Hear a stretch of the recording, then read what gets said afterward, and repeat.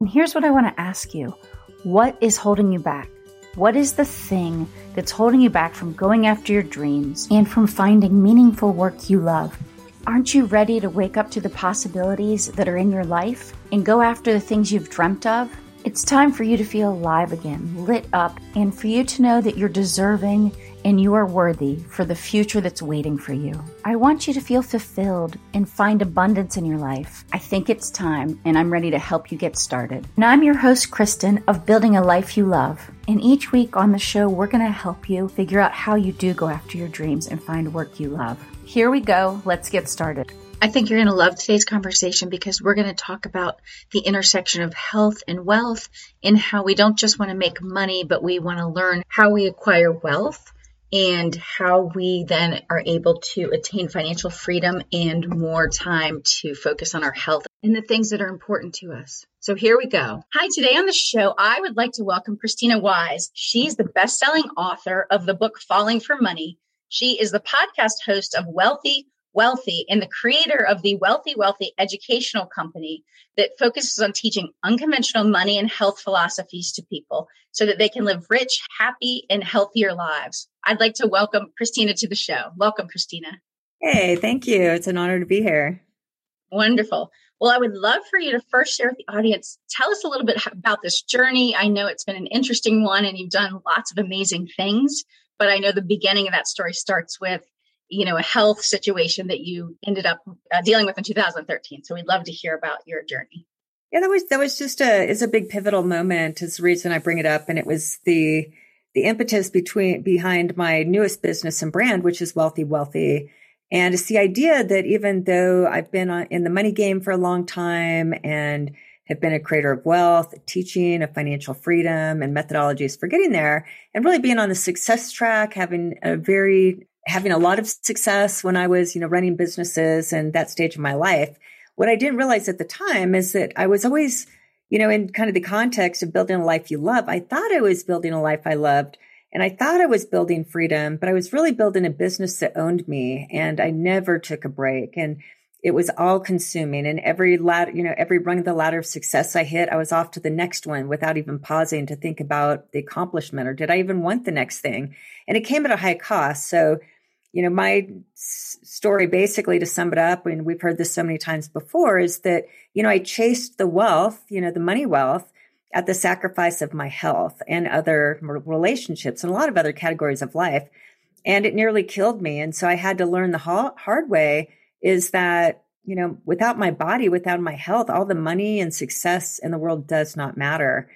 And it just became aware of the cost that, trying to chase that proverbial next or out there somewhere.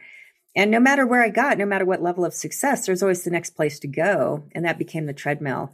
So coming out of that, I really became intentional about designing my life that I love but taking time and really thinking about what that was and versus just kind of assuming it was that at that next stage of money, wealth, or career success, business success.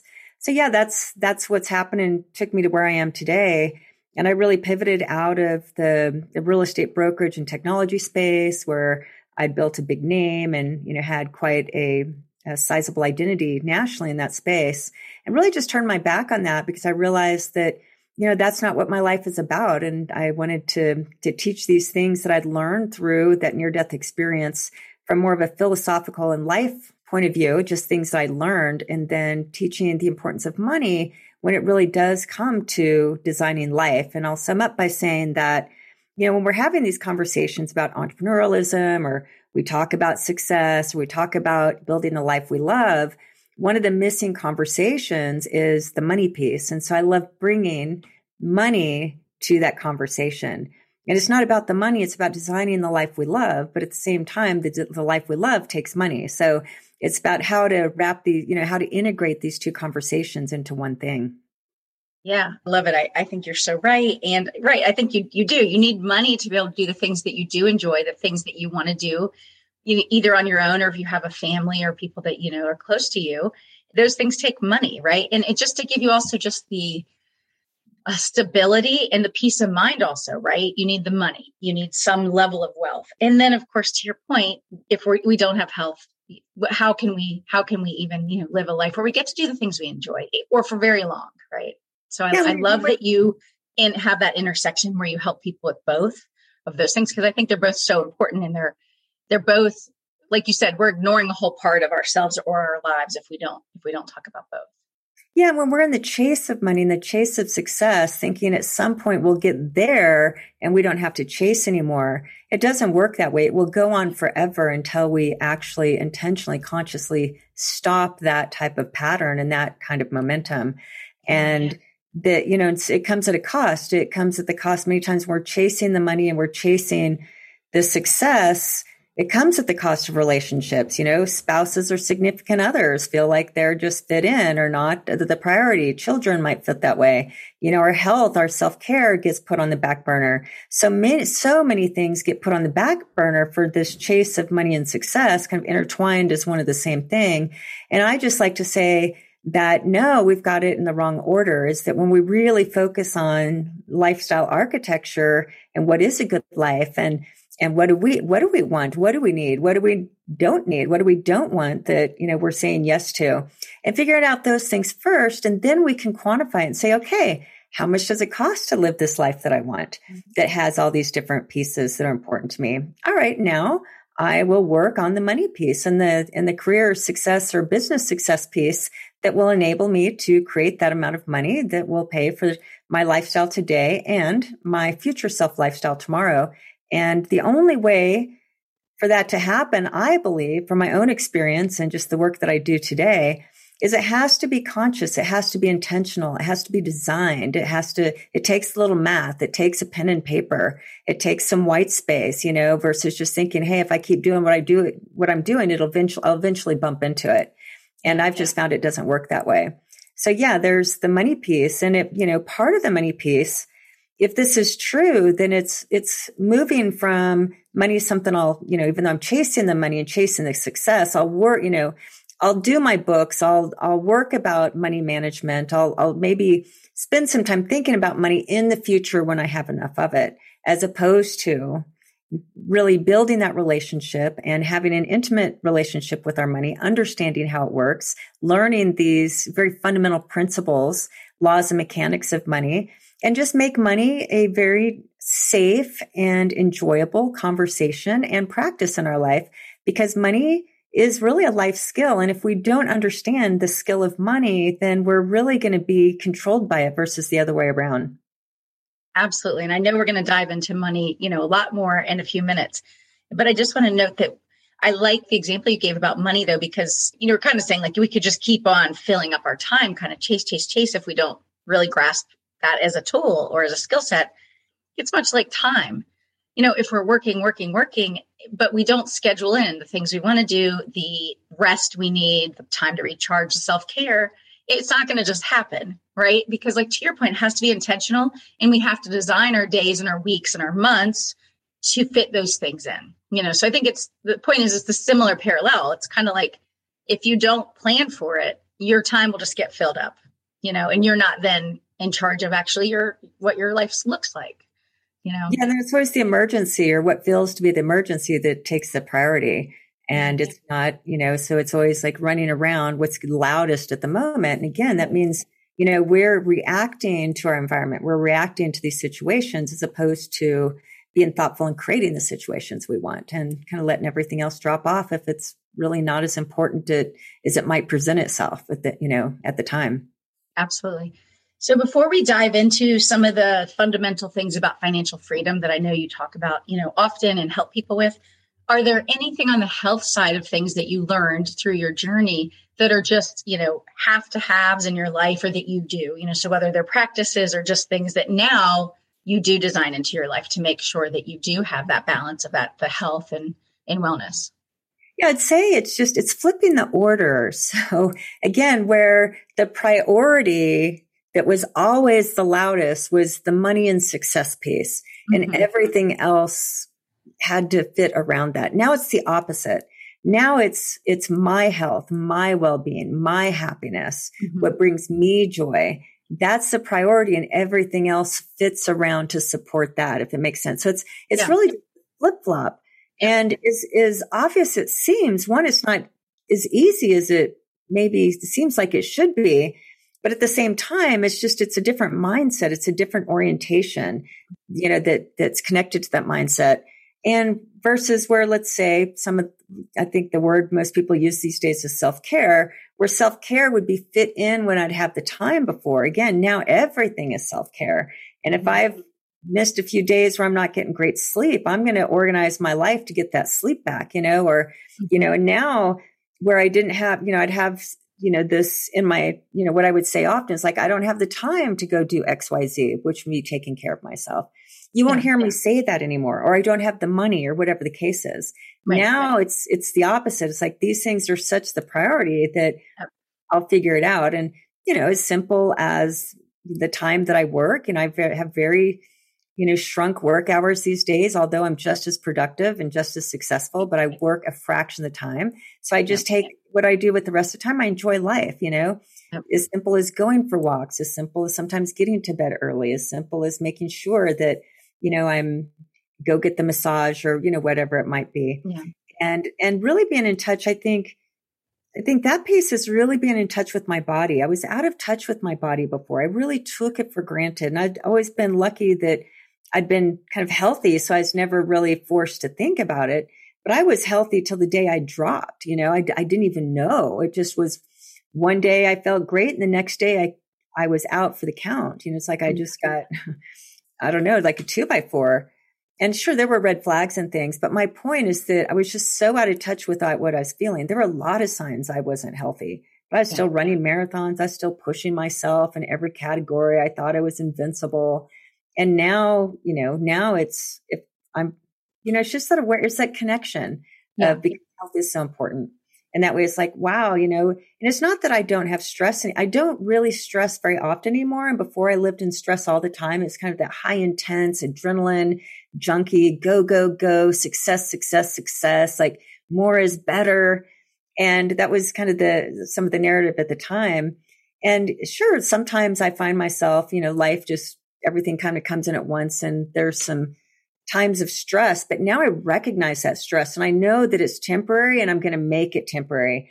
So stress is such a big component that I just create a life now that has very minimal stress. And if it is, I know it's going to be temporary. And stress is a big killer. I mean, when we're stressed all the time, with our nervous system being in fight or flight and always reacting and always on guard, like we can't sleep. Our bodies are wanting to fight and, fight, flight, or freeze. And that stress can cause us to be that way all the time. And then that messes up our hormones. And then that hormones maybe means we're keeping on extra weight. Now we don't feel good about ourselves there. Maybe we're getting, we are fatigued all the time. So there's all these, so many of us, we're feeling these signs of we're just not healthy. We're not well. And kind of these lifestyle choices are what are keeping us here. So to answer your question, now it's like, my health, my wellness, kind of my overall well-being, nothing's more important than that. And sadly, I nearly had to die for me to have that wake-up call. So part of my message today is like, hey, don't push it like I did. Like, let's pay attention to these things now.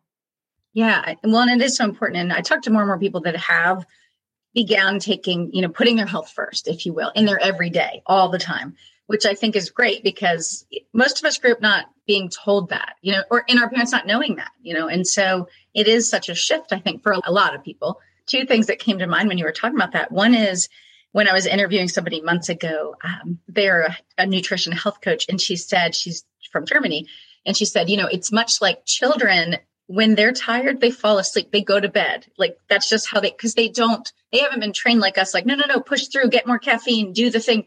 But we've kind of stopped listening to our bodies for a really long time. But we have to get back in touch, much like you were saying, with that person. As a child, we did know, like, I'm sleepy. We're rubbing our eyes and everybody can tell. And, it's like they fall asleep even while they're eating. They're like, I'm done. But as adults, we try to pretend like, no, it's fine. I can just keep going. So I think to your point, it's really important that we start listening to our bodies again and then respecting and honoring that. And then the other thing, when you're talking about the fight or flight and the cortisol, I forget who talks about this example, and I'm sure more than one person, but they're talking about much like humans, an animal, right? They're only meant like a gazelle or a deer. They're only meant to while there is real risk to their life, right? Something's chasing them that's going to try to eat them. They go into, fight and flight. But what happens is if they stayed in that for longer than that small period of time, they would literally die. But humans, many of us, to your point, stay at this elevated level for days and weeks on end, years. And then we wonder why, at some point, like you said, we come to a breaking point, and it might be the end, or it might be just that we end up in the hospital or not, maybe even that much, but we have, to your point, red flags that we're ignoring, or at some point, maybe we can't anymore. But I think that's a good example is that, that in the animal kingdom, they can't even go anywhere near the level of time that we can with these things, going through our bodies. So I think it's a good reminder for people that, we need to figure out how do you get rid of some of that stress in your life by designing it differently. But then it's also about how do I then have techniques that help me relieve the stress, right? If I do have it going on, in my life, maybe for my career or something. I think that's really important. Simple things too. I mean, we all hear about meditation. For me, meditation is a very important practice for me. It's not for everyone, but for me, that's a practice. But just going for a 15-minute walk in the middle of the day, instead of maybe taking a lunch break, take a healthy snack and go for a nice walk. Or, there can be all sorts of, just sit down and read for 15 minutes or, have a conversation with a friend. Like it doesn't even matter what it is. It's just being conscious, like, hey, I need a break, or, hey, I need to, I just need to calm my nervous system. My deep breathing is good. Yoga is good. So, I have my methods and techniques, but, I think we all know what would work for us. We're just not doing them. Absolutely. Well, yeah. And I definitely, kind of get on the soapbox often about this, which is, our culture does glamorize, overscheduled and over busy and overworked, which is terrible. And, I have certain friends that it's like every time I catch them, like, oh my gosh, all they ever say in the evening is like, but I'm kind of like, you all have good careers. Like you could change this whole, so you can hire a team to go, drive your kid to soccer. Like, there's ways to resolve this, but we're just not.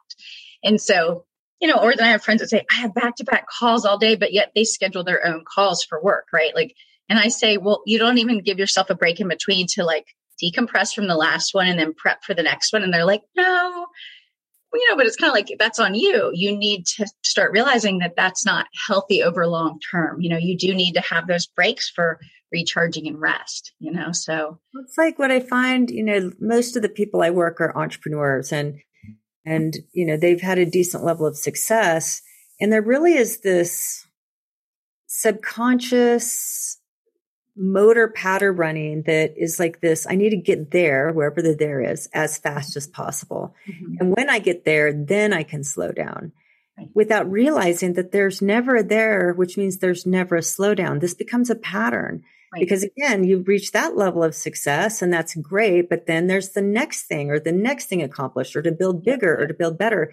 And that's the mindset, the narrative, the system we're all in without recognizing. So unless we are aware of that and then intentionally create an environment and create a new pattern that's not that's exactly what we're going to fall into. Right. And that's kind of the energy we're all in without realizing it. So that's just it. It's like when we can learn or, that there's no finish line, there's no race. This is life. Every day is precious. Right. And, how do we do both? Like success over a period of time. We don't have to have it in 12 months or 24 months. What if we spread that same success out over 60 months, but we are able to enjoy life a lot more and be more relaxed and sleep more and take more walks and do more yoga and still have the same level of success, but just spread it out a little bit more because there is no finish line. So I think that's it too, is we're all in this race. But there's no finish line and there's no gold medals, Yeah. Well, and I think one thing we've seen, a shift, I think, especially during the pandemic is people are starting to say that we're just kind of, like you said, go, go, go. I feel like I have to accomplish more, And they haven't really taken the time to inventory what they want in life or how it's changed maybe, right, in this new season. And they haven't really said like, what isn't working for me, right? Maybe to your point, they're working 70, 80 hours a week. And yes, they might make fantastic money. It could be their own company. But to your point, what are they giving up for it? And I think a lot of people started really reflecting, during this, during COVID, during pandemic, and said, hold on, this isn't what I want, and realizing that they had more power than they realized to actually change that. So I think that's maybe one of the only good things that has come out of it is I think a lot more people are saying, hold on, I don't have to continue on this trajectory, because we did have time to slow down in some cases, so I think that was the only good thing maybe that came out of it. Yeah. And to realize too, with this is, let's say a lesson is with the slowdown, without being in that do, go, more, faster, that type of frenetic, constant energy is, I think what we've learned, many have learned is like, oh, I can still accomplish a lot. I can still produce results. I can still, be productive, and wow, I can do it. I can produce a very similar level of output without all that same input. Yeah, absolutely. So good. So let me ask you, obviously this intersection of health, which we just talked about, that side of things, in wealth is so important because as we talked about earlier, you kind of have to have the money to have this lifestyle that you'd like for yourself. And that can just be enough money to, pay the bills and just, have a good life. It can be just, building this lifestyle business. It could be obviously, amassing much more so that you have a legacy that you can leave for your family or, your community. So how do we go about that? What are the fundamental principles you talk about, and how can people apply them to their lives, in a simplistic way that we can talk about? Yeah, well, something I like to say is that when it comes to money, I like to talk about money in terms of a verb. I even call it money-ing. And money is not something we have, it's something we do. And if we do money, then we can have money. But it's understanding that it's created, that means that, and there's a difference between money and wealth. Everybody makes money. Everybody spends money. It's some level, and it doesn't matter what that amount is, but we're all making money and we're all spending money. That's money in, money out. There's a difference between money and wealth. Like wealth is a subcategory of money, right? It has a different distinction. And so if we're in a wealth game, which means, we're intentional about creating wealth, wealth is skill-based. Wealth is knowledge-based. Wealth is created by understanding how wealth is built or manifested. So one thing is if we want to have wealth or we like the word wealth, then we might want to know what wealth is and how is that different than just money as a subcategory. So what I like to teach is that when we're in the wealth game, it's radically different than the money game everybody else is playing. And very few people play the wealth game. If they did, they wouldn't be in the financial situations they're currently in. Mm-hmm. And so there's this myth that I bump up against all the time. And it's kind of twofold. One part of the myth is the answer to all of my money problems is to make more money. So that's like this deep-seated belief, again, subconscious, it's running without us even realizing it's running. So what that means is no matter what level or amount of money we're making, we'll still find us that's in that same story that, man, the answer to all my money problems, I guess I need to go make more money. I need to work harder. I need to get that raise. I need to get that advance. I need, whatever the case is. So that's the big fat lie. And it's, and the reason why is there's this fundamental money law, and it's called Parkinson's law of money. And so it's a law. Let's say law means rules. It's a truth. So if we just believe that to be true, to try to prove this out or think this out, Parkinson's law says that expenses will always rise to match income. So what that means is that no matter how much income you make, your expenses are going to invisibly match up to it. So when we're right out of college, we're making $50,000 a year. We feel like we're barely getting by, and we're spending $50,000. We're like, man, I just need to make $100,000 to hit those six figures, and then life's going to be different. And then I'll worry about wealth. Then I'll worry about saving. Then I'll worry about looking at money and having these types of conversations. But right now, I'm barely making ends meet, so I just have to get to that 100,000 mark. Well, then what happens? Let's just say it was a blowout year and, got all these raises, or you have a new business and you doubled it. Now it's $100,000 a year. Do you keep the same car? Do you keep the same rent payment? Do you take the same vacations? Do you have the same furniture. No, invisibly, I call it expense creep. Invisibly, you want to move to a different social status because we're human beings and we tribe up. And so that's a big part of it. So now our whole lifestyle now isn't the $50,000 kind of social environment and that type of just the biology piece. Now we're in the $100,000 a year club. Mm-hmm. So what that means is we need, because this is why it's invisible. It's human nature. Again, we want to be liked and seen and understood and feel like we fit in. And now we're fitting into this next group. So now we need to look and feel to fit in with what they buy and what they have and what they're spending their money on and the vacations they're going on, the cars that they're driving, the neighborhoods they live in.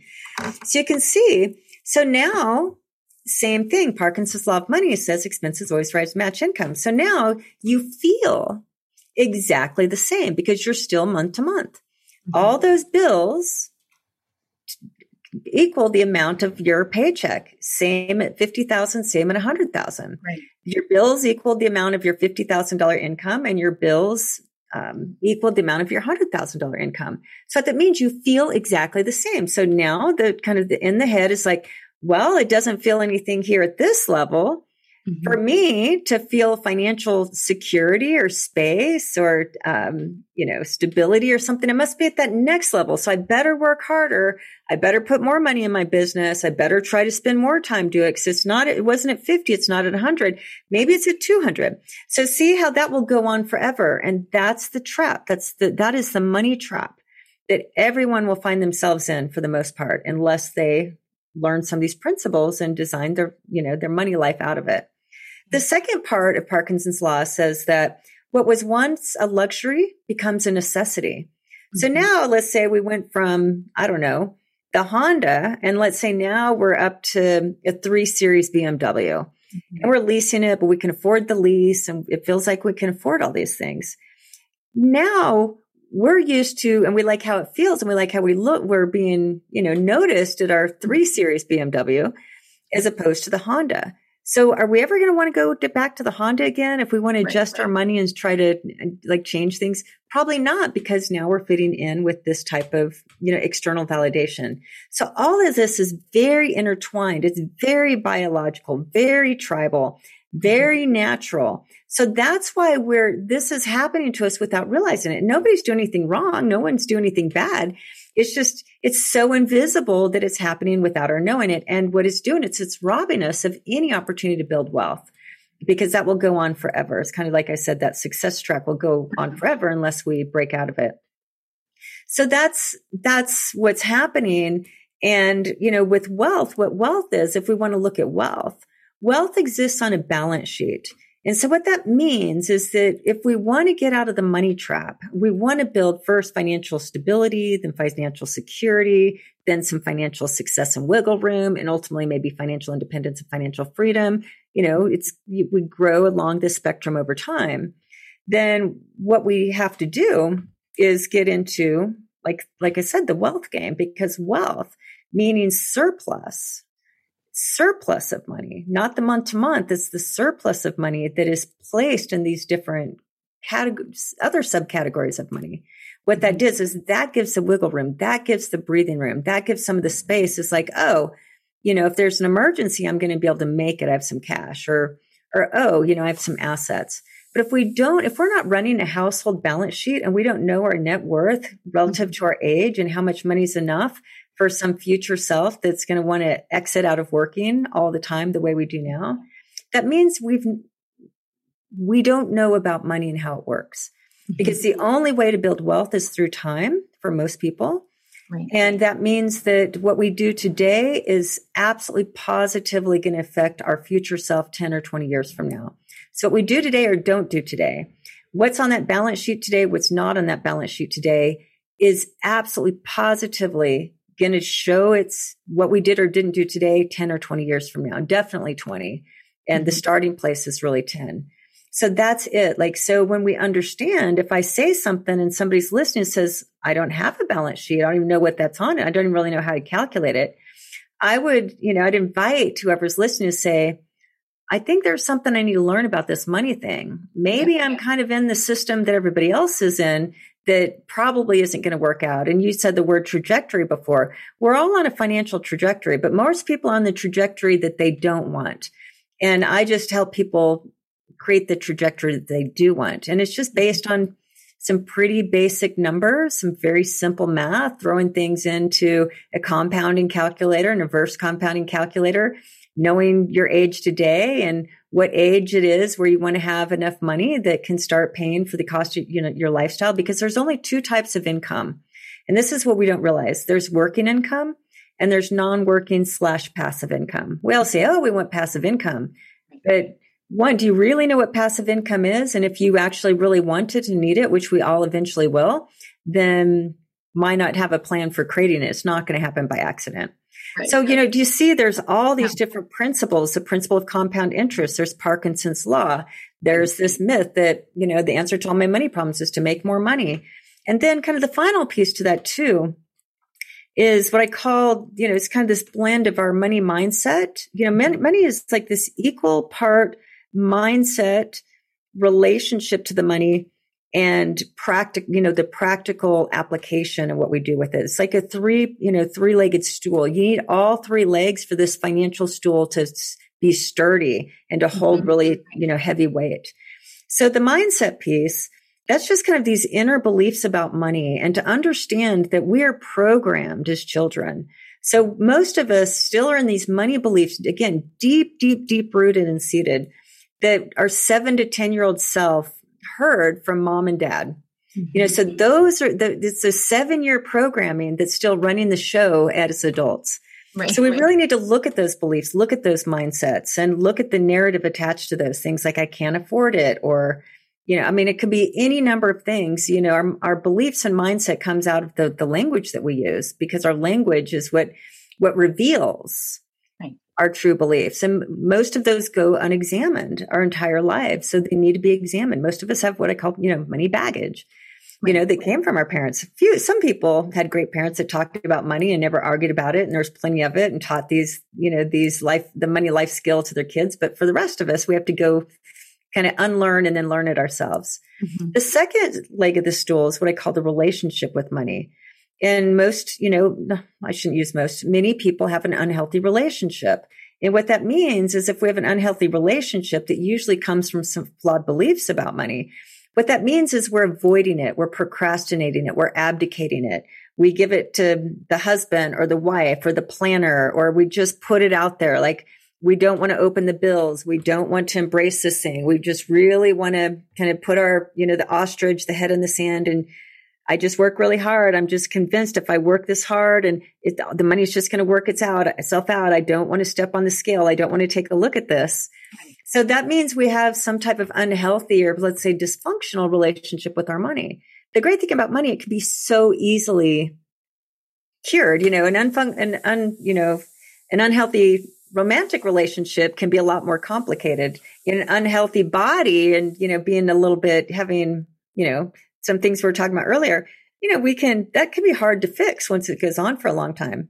Right. Our relationship with money can actually be repatterned very quickly. I mean, it's almost just like making the decision, but it's to understand that we want to develop a relationship where we have a relationship with our money, where we want to spend time with it. We want to count it. We want to look at it. We want to be grateful for it. We want to manage it. We want to create it to grow. We want to be thankful. This really great relationship, and but you have to create a relationship. You can't accidentally have a really wonderful romantic relationship with a partner. It has to be cultivated. It has to be, acted upon. It has to be a desire. It takes effort, even when you don't want to put in that effort. But that's the benefits, of what we put in. We can get really good things out, as opposed to the opposite. Money's no exception. So, when we put crap in our bodies, we're probably, going to feel a certain way when we don't have this healthy relationship with our money. So that's the part of it. And it needs to be cultivated. It needs to be learned. It needs to be developed. And, but once we have that, then we want to spend time with our money. But if we have this belief money's bad, that's never been addressed, then we're going to think spending time with our money is a bad thing. See how these things are all connected? And then the final piece really is the practical piece, is the how to. Like, okay, I feel I want to spend time. I want to grow my money. I want to build wealth. I want to do this, but now what? How do I practically apply these other more nebulous pieces, esoteric pieces that are not so esoteric, but they, they're not as black and white as just whipping out a calculator and doing some simple math.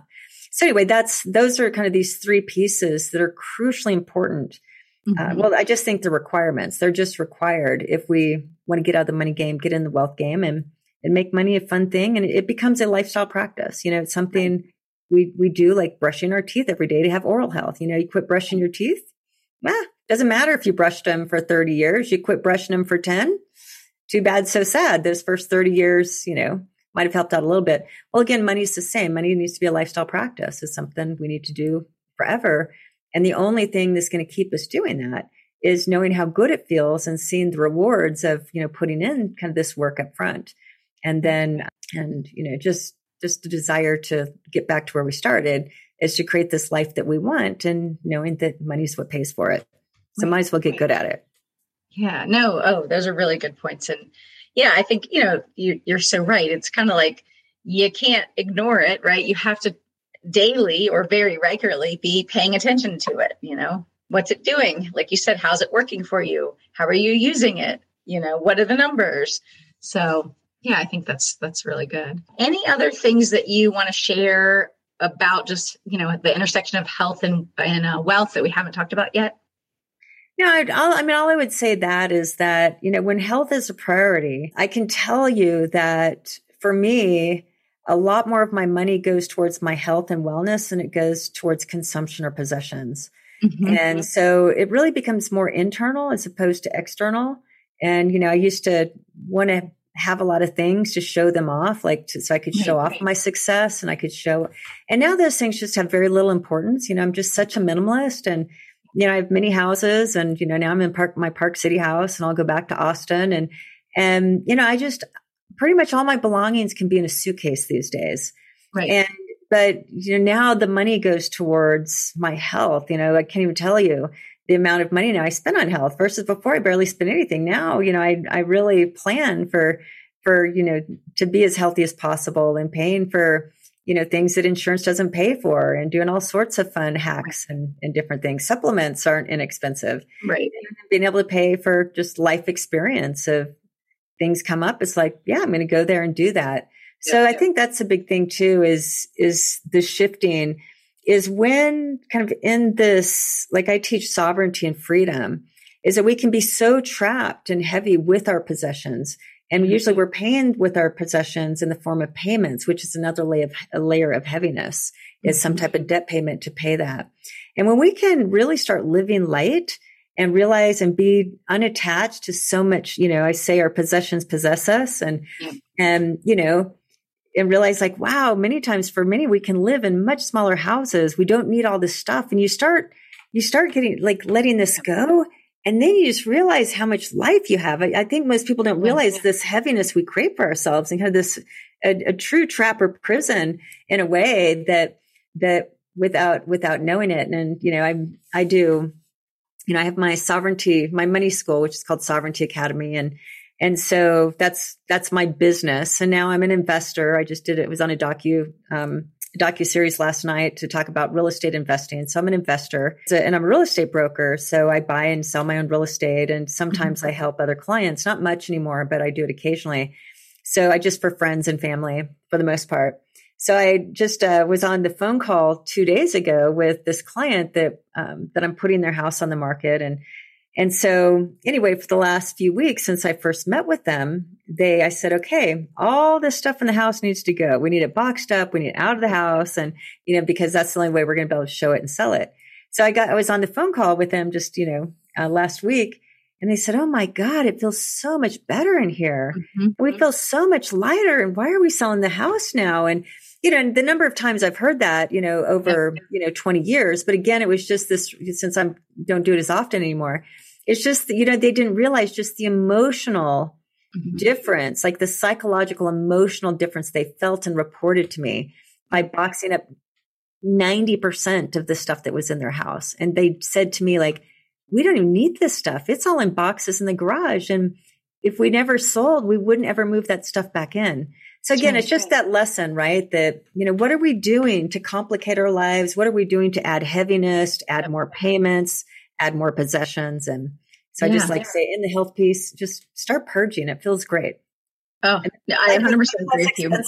Like, I mean, my rooms that have the least expensive when we don't have all these payments to buy all these things, right? Yep. My rooms with the least stuff, or that I've worked on getting rid of some of the stuff, are definitely, my favorite spaces, and I'm working on doing that throughout the house. But it's like you said, you don't realize until over many years you acquire things and you realize, how did I get all this stuff? And for most of us, it takes a long time, right? But what we don't do is we're not good at getting rid of it. And I had a conversation, maybe it was a couple weeks ago, with a feng shui and a declutter expert. And it's actually fascinating, the reasons we hold on to things, the reasons we have clutter, where the clutter is. So it was a fascinating conversation, but it's much to your point, which is, she even explained, you have to clear the room first in order to put the stuff back, because she says your room is actually your 3D vision board. People make vision boards. She's like, no, everything in your room is a reminder to you. Either you don't feel worthy, like I didn't replace the broken desk, or I'm going to do it when I arrive, So it was a really interesting, the stories we tell ourselves about what we're keeping or what we're not fixing or what we're allowing to be in our spaces. But the other thing she talked about, which is what you just said, when she was just doing design, now she, also does other things. The wealthier the clients she worked with, in Hawaii and different places. So it'd be, business people that had houses over there and all these things. She's like, the wealthier they were, the more self-care spaces they had in their homes. And she said, and she had an injury, so it took her a long time. And it was by self-care, I mean, meditation, yoga, all different practices, I should say, health practices. But her point is she started seeing the pattern that the wealthier the people were, they designed their spaces for what they needed and then where they're moving into instead of what they needed right this minute. And I thought that was really interesting. To your point, we'd almost all be better off if we had a yoga space and a meditation space and a this instead of lots of other things we have in our homes. Yeah, that's really good. I love that. That's right in line with I believe. And it's not just unloading the stuff. Like what really traps people financially is the acquisition of possessions many times, but what that means, it's an acquisition of payments. And so what eats up our paycheck are the monthly payments. When we have the mortgage payment, car payment 1, car payment 2, student loan payment, maybe, we wanted to buy some furniture. So we got the, 0% credit card on some fancy furniture, and then maybe put some vacations on the credit card. And, so it's just, then we have all these subscriptions that we're paying for and we're eating out a lot. And all of a sudden, like that's what's happening is our whole monthly paycheck is has been eaten up by payments. So the more we can get rid of the payments, we're not attached to what that payment's attached to. Right. The huge mortgage payment, do we need the car payments? Do we need all these payments? Right.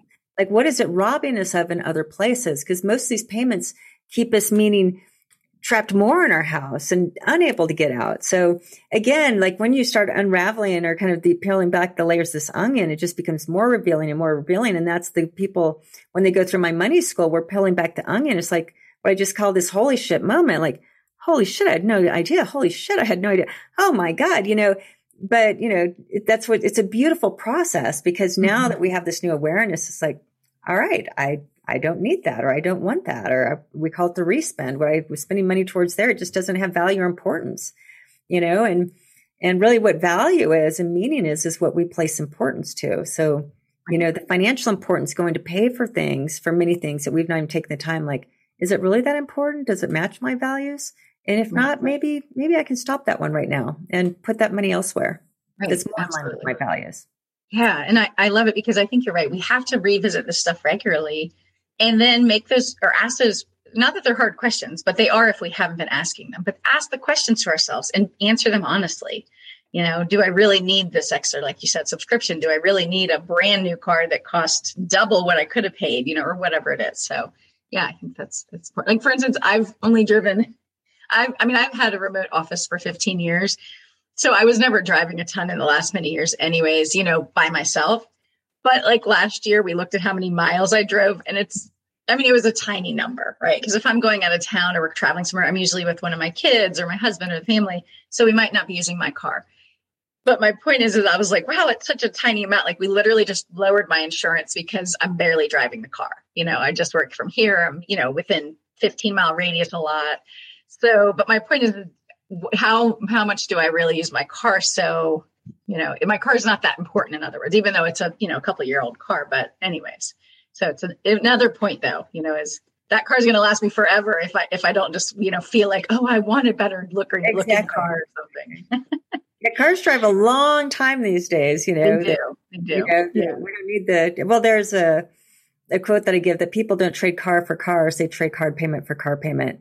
And when we start understanding how money works and how compound interest works, and you put in that monthly payment, and if you have some form of monthly payment in a car, let's say for most of your life, between husband has a car payment, maybe that car gets paid off, then wife has a car payment, then maybe there's kids that start driving. Mm-hmm. So most Americans have one car payment most of their entire working career. Mm-hmm. So if we do $750 a month for, let's say, 40 years, just saying during our entire working, kind of adult working, we had at least one car payment of an average of $750.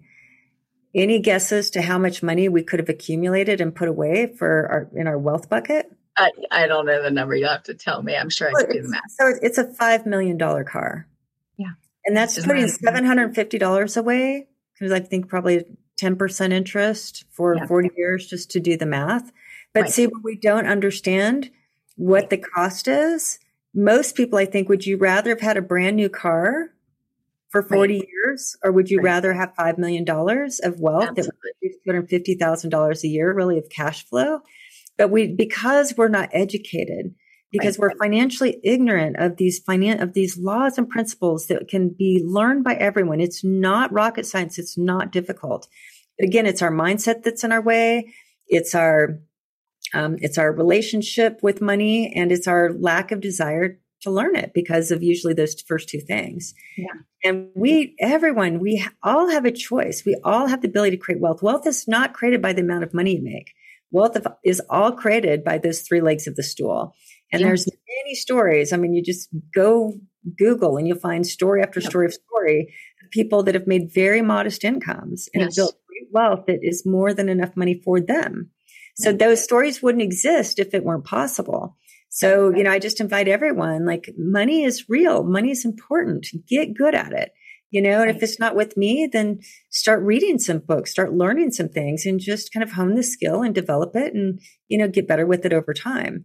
But it's really important. I just had a conversation with some friends the other day, and, one of them was talking about, I don't know if it was their grandparents or great grandparents, but they're like, look, they did not make a lot of money. They were farmers. They're like, but when they passed, they still had a couple $1 million saved that they, left to their family, because they literally did not buy anything, even if they need, like, I don't need to replace that sofa, right? They saved their money. So in that case, not to say they couldn't have spent a little more of it, but they didn't feel the need to, because to them it was more important to, like you said, use a car until it dropped. They weren't going to get a new car just because they wanted a new car. They were like, this one still works. It's functional. So I think, to your point, it doesn't always matter at all. Like you said, how much money we make, it's about what we do with money. So I think it's such a powerful conversation that we were getting to have today, and I really appreciate it. Yeah. Awesome. Well, thank you. Yeah. So we'll wrap it up, but let me ask you, any resources that you recommend to people? I know you mentioned your class that you offer. Anything else that you would want to share with people?